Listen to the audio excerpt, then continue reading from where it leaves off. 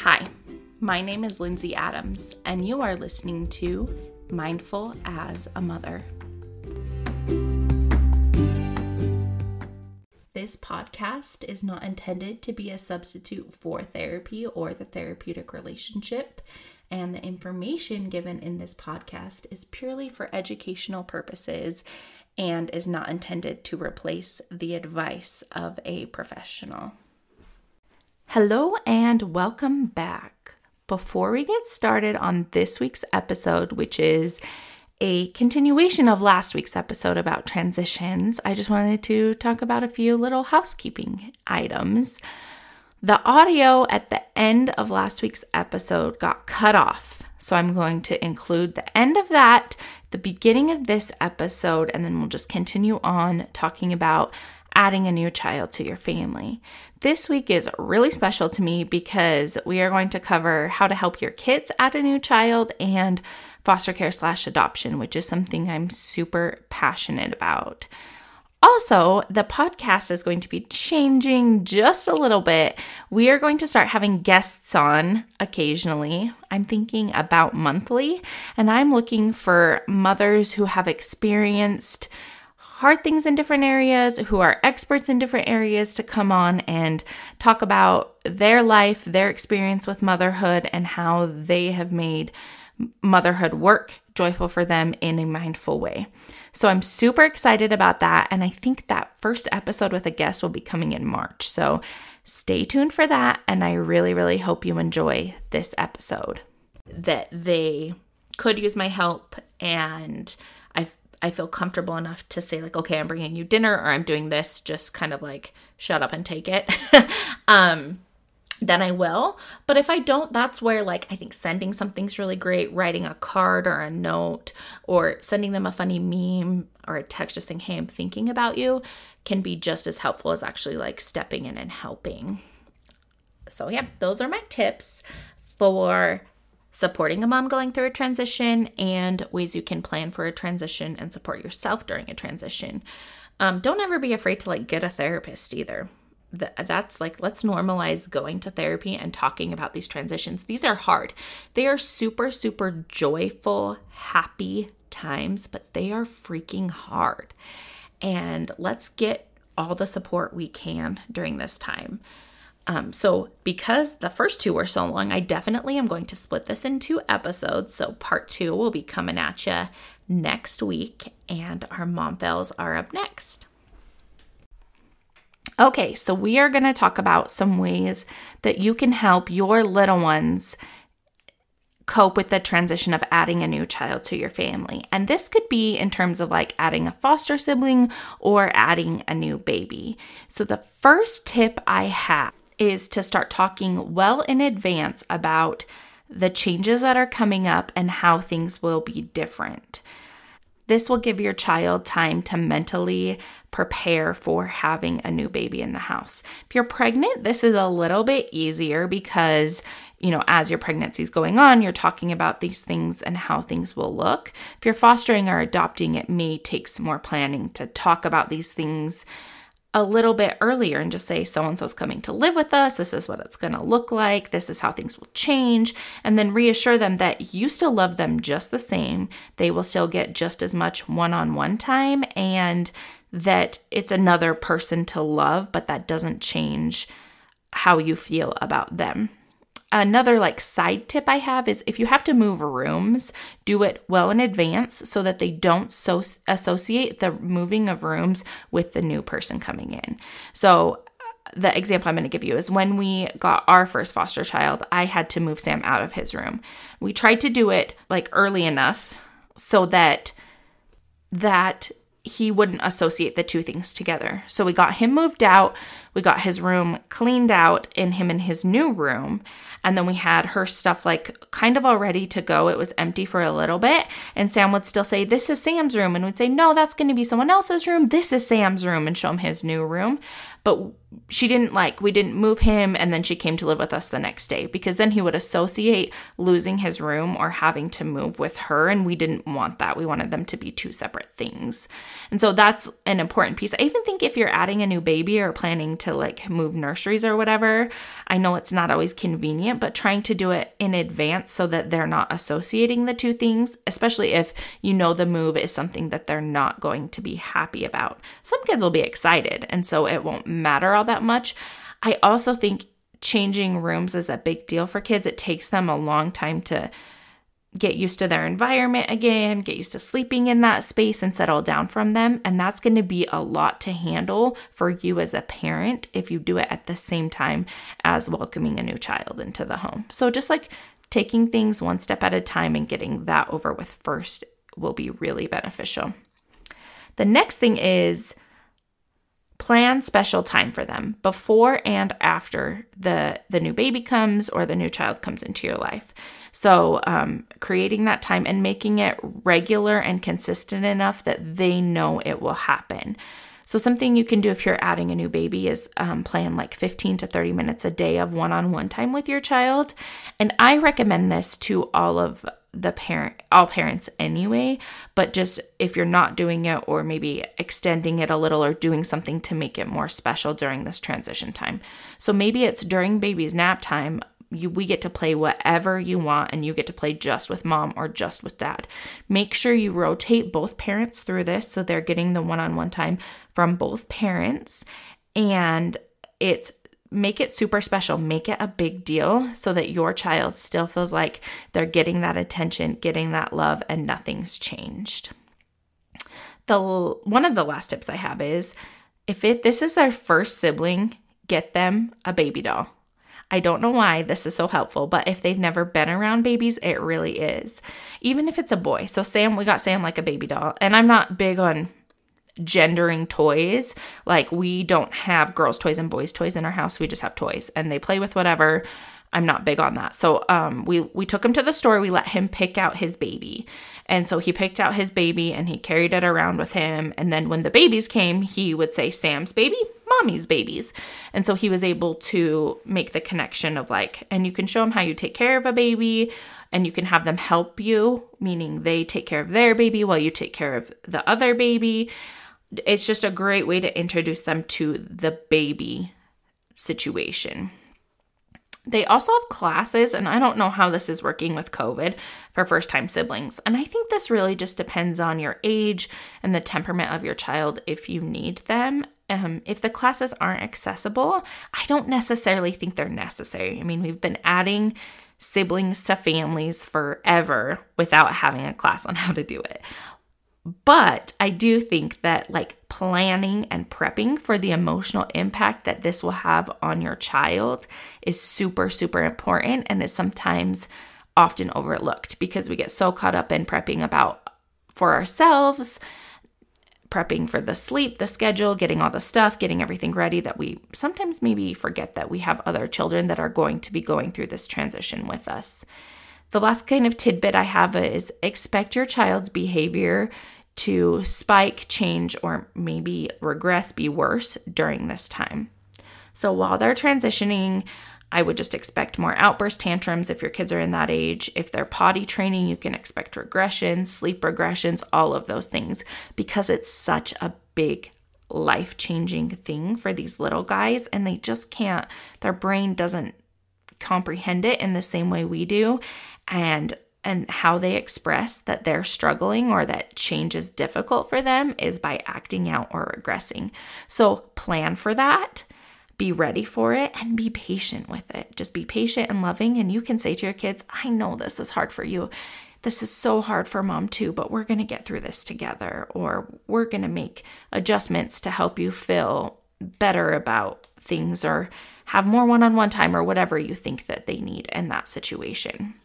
Another point that I think is super important to talk about in this segment is that your child or children may not love the new sibling right away. I mean, they love them, but they may not be nice to them, keen on them, want to spend time with them, super helpful. And that's okay. right? I think sometimes we as parents, we just want them to be okay and we want them to accept their new sibling, and we kind of push that. And really what we need to do in those situations is just give our children space to feel their feelings and not push them to have a relationship with their new sibling until they are ready. Remembering that different kids process things and go through changes differently. So you may have one sibling that's like super helpful, super into it, wants to change diapers, wants to hold baby, and then another sibling that wants nothing to do with baby and doesn't necessarily like them. And that's okay. I think just letting them feel and be however they want to be in the situation is super important, because that shows them two things. It shows them that you respect and will give them space to have their feelings. It models that for them, and it also shows that you can handle whatever feelings they have. So if you're not pushing them to change their feelings or act in a different way, you're modeling to your kids that I can handle whatever you throw at me, and I can handle whatever uncomfortable feelings come up during this transition. Okay, now we're going to switch gears to foster care and adoption. This is not something I'm going to say I'm an expert in because I've had one foster child. But I have worked with kids in foster care for 7 years. And I've worked with a variety of kids from ages like 3 to 17 with all areas of trauma, with all types of histories, abuse, trauma, all of those things. And I've also worked in many different foster homes. So I feel like I have a really good and diverse perspective of what it's like to bring a foster child into your home and things you should know if this is something you're thinking about or planning on doing.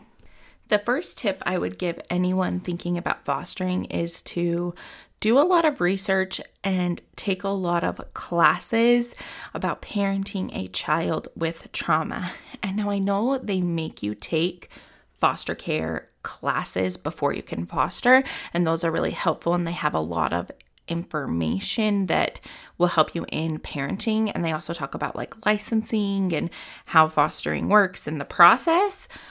But also there's some suggestions for books and trainings that I have for you. The first is The Whole Brain Child by Dan Siegel. There's a lot of solid advice to teach you how to help a child regulate emotions and things like that in there. It would be helpful with your own kids too. The second is to take a TBRI class. I think that is really helpful in giving you solid skills to use to help children who've been through tough things and are emotional.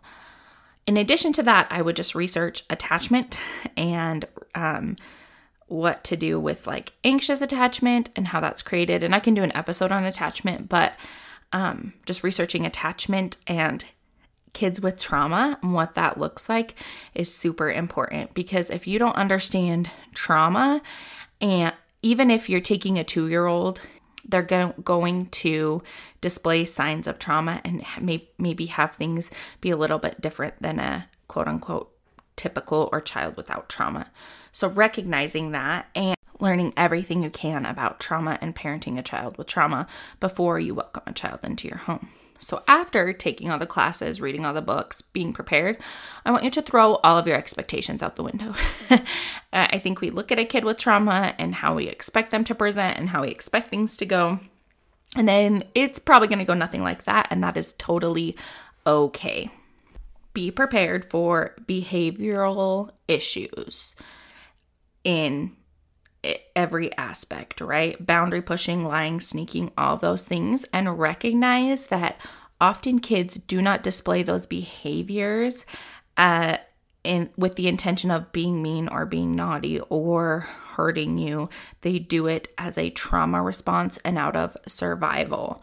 So recognizing that the cause of their behaviors is the trauma, and that what you read in the books is helpful, yes, but that things may not always go that direction when you actually have a kid in your home. My next tip is to utilize all resources and support available to you, whether that's through the foster care system or extra agencies or things like that. I cannot stress this enough. Going into the situation, you may not think that you will need this extra support, and then you will get into it and need it.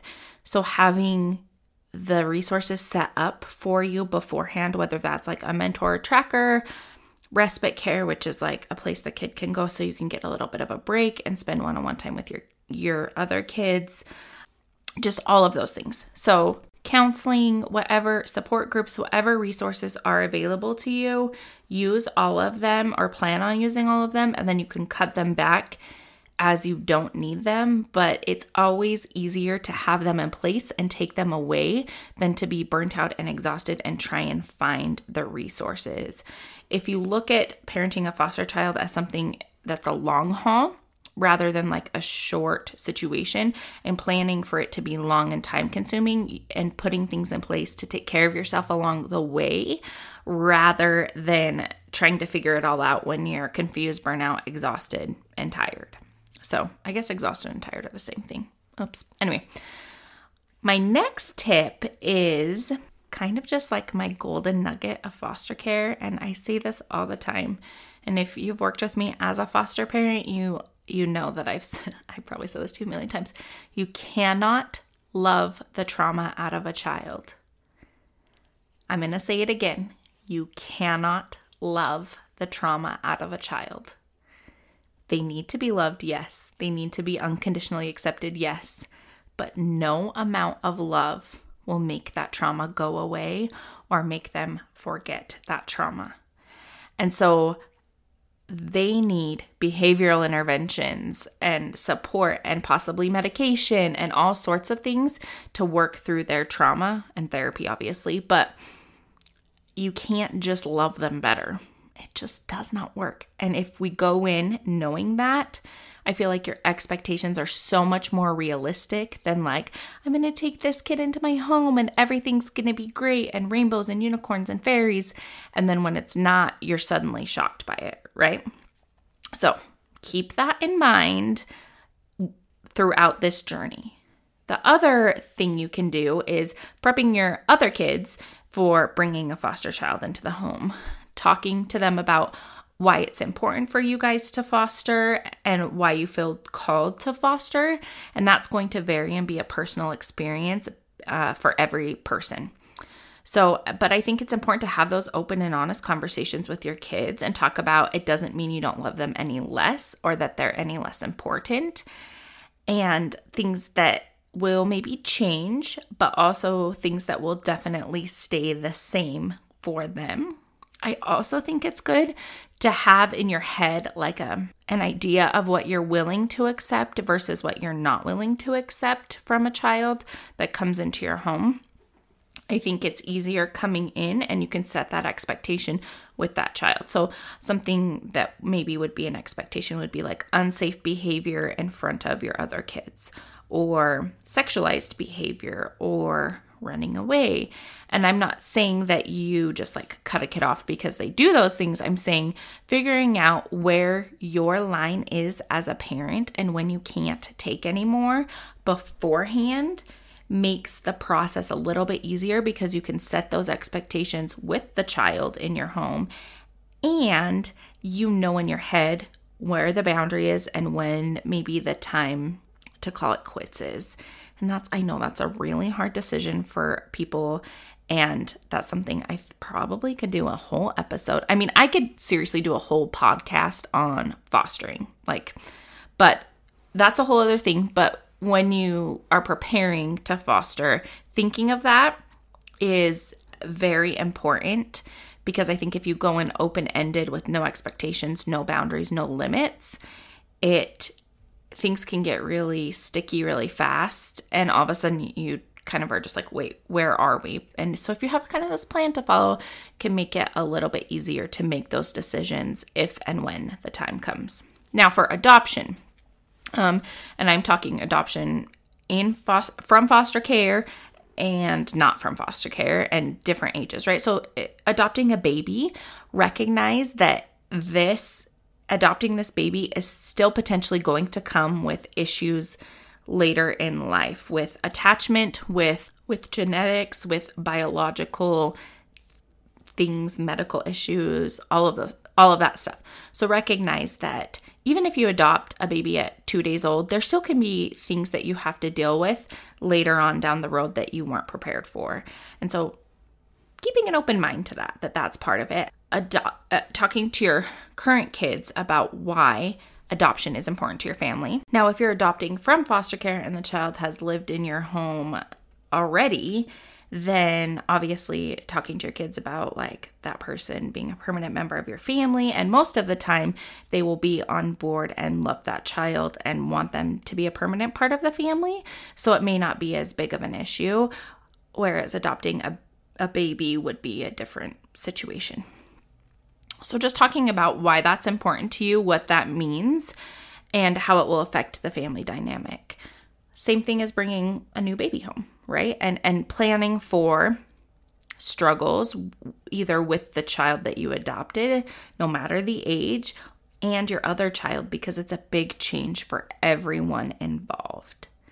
So those are just some quick tips. Like I said, I could do a whole podcast on fostering, and maybe I will do episodes here and there on fostering because I think it's important and I do think I have a lot of knowledge about it. Anyway, I hope you enjoyed this episode, and now for my favorite part, the mom fails.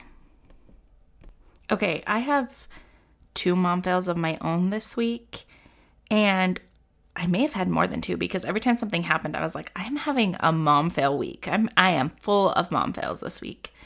So, but my 2 happened in the same day. It was a very rough day in the Adams house. The first one is Ava had to have her front tooth removed because it was dead. She fell at the playground one day and chipped it. And then a little bit later, it just turned gray and died. I took her into the dentist and they said that it needed to be removed. So she has 1 front tooth and will have 1 front tooth until her other adult teeth grow in. So anyway, they take the tooth out. They put it in this little box for like the tooth fairy. So I bring it home and I set it on the counter. And at some point during the day, the kids got into this bag and box and the tooth is missing. So we were planning to do the tooth fairy thing, but I can't find the damn tooth. I don't know where it is. I've vacuumed since then, so I'm sure it's vacuumed up somewhere, or I have no idea. Anyway, so my mom fail is losing my child's first tooth and having to just do the tooth fairy without the tooth. And I'm sure other moms have done this. Teeth are small and they're easy to lose. And I maybe just didn't put it in a safe enough place. Kids got into it, whatever. That same day, my kids were on a roll. I was doing dishes or something, and I hear Ava crying upstairs. I go up there, and she's got my bathroom door shut, and she's like, help me. And I open the door, and she has poured an entire jug of milk bath on the floor in my bathroom. And she keeps trying to get out of the bathroom, but keeps slipping. So like every time she'd try and open the door, she'd slip and fall. So she's crying and trying to get out. So I lift her out, and I kept calling it a slip and slide because I didn't know what else to call it, but they had created a slip and slide. So I had to go in there and try and get all of this milk bath off the floor without slipping myself. It still smells like milk bath in my bathroom, and I'm pretty sure there's like a film of milk bath no matter how many times I clean it. So those are my 2 mom fails, same day. It was a wild ride this week, you guys, just wild. Here's some of the other mom fails that were submitted. Okay, this one's funny. So a mom's at the doctor's office and she is trying to keep her child's binky from falling on the floor. Her legs were crossed, and when she bent down, she accidentally kicked the kid in the head right in front of the doctor. And I want to know if the kid cried and what the doctor said. That's so funny. One time we were walking, I don't know if I've told this story on here before. Maybe I did. We were walking, it was around Christmas time in the Target parking lot, and Sam was throwing a fit, and I was kind of like grabbed his arm, not grabbed it, but I was holding his hand and like walking and kind of just like telling him to come here. And I ran him into the rear view mirror on another car. and he hit his head, and the driver happened to be sitting in the car. It was the most embarrassing thing ever, and the driver like looked at me and was laughing. It was funny, but also very embarrassing and a mom fail. So, and maybe I've told that on here before, so that's what it reminds me of. Next up, we have a mom who forgot to feed her kids lunch on Wednesday. They didn't have school, and my schedule was all off. I called them for dinner, and they asked what happened to lunch. Whoops.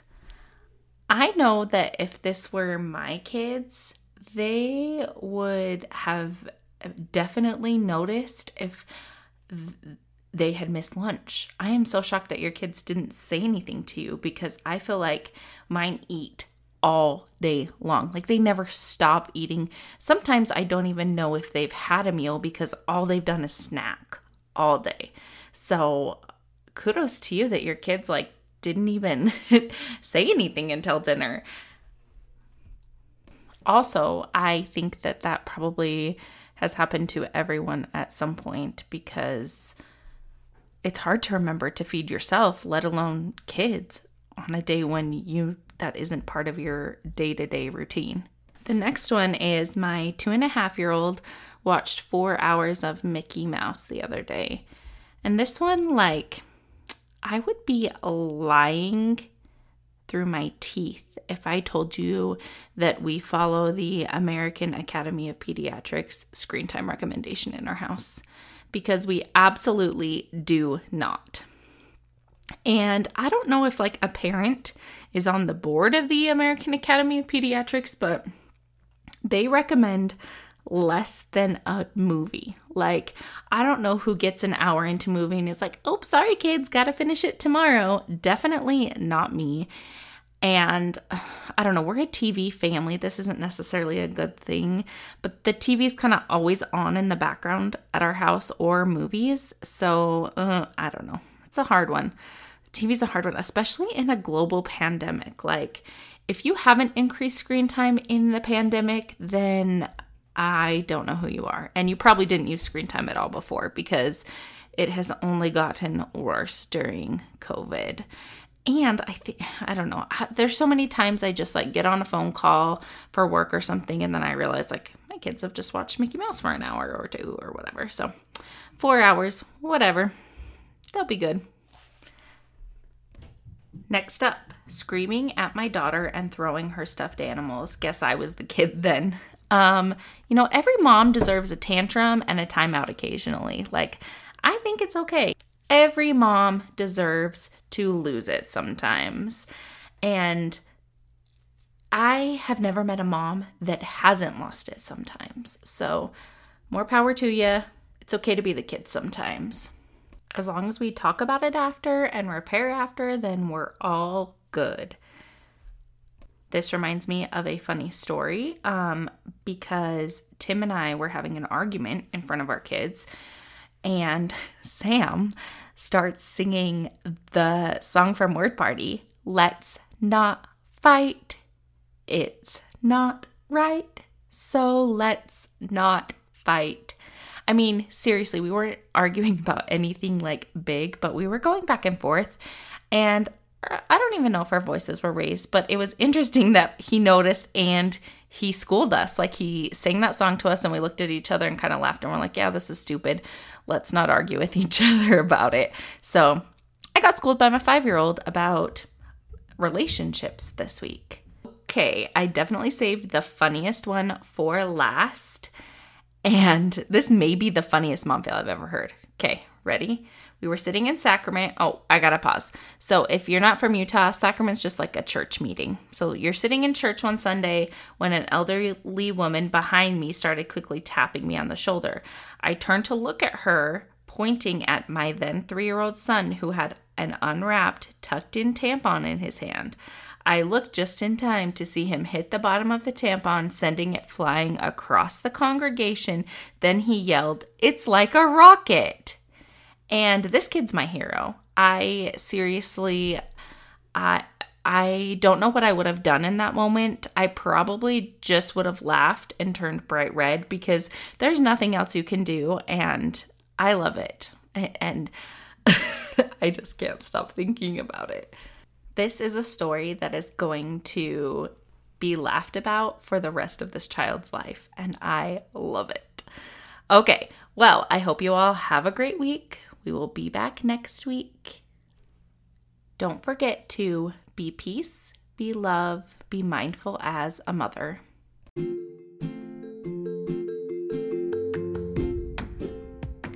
If you want more of Mindful as a Mother, you can find me on Instagram at Linds_Adams LCSW. Once again, at Linds, LINDS_Adams LCSW.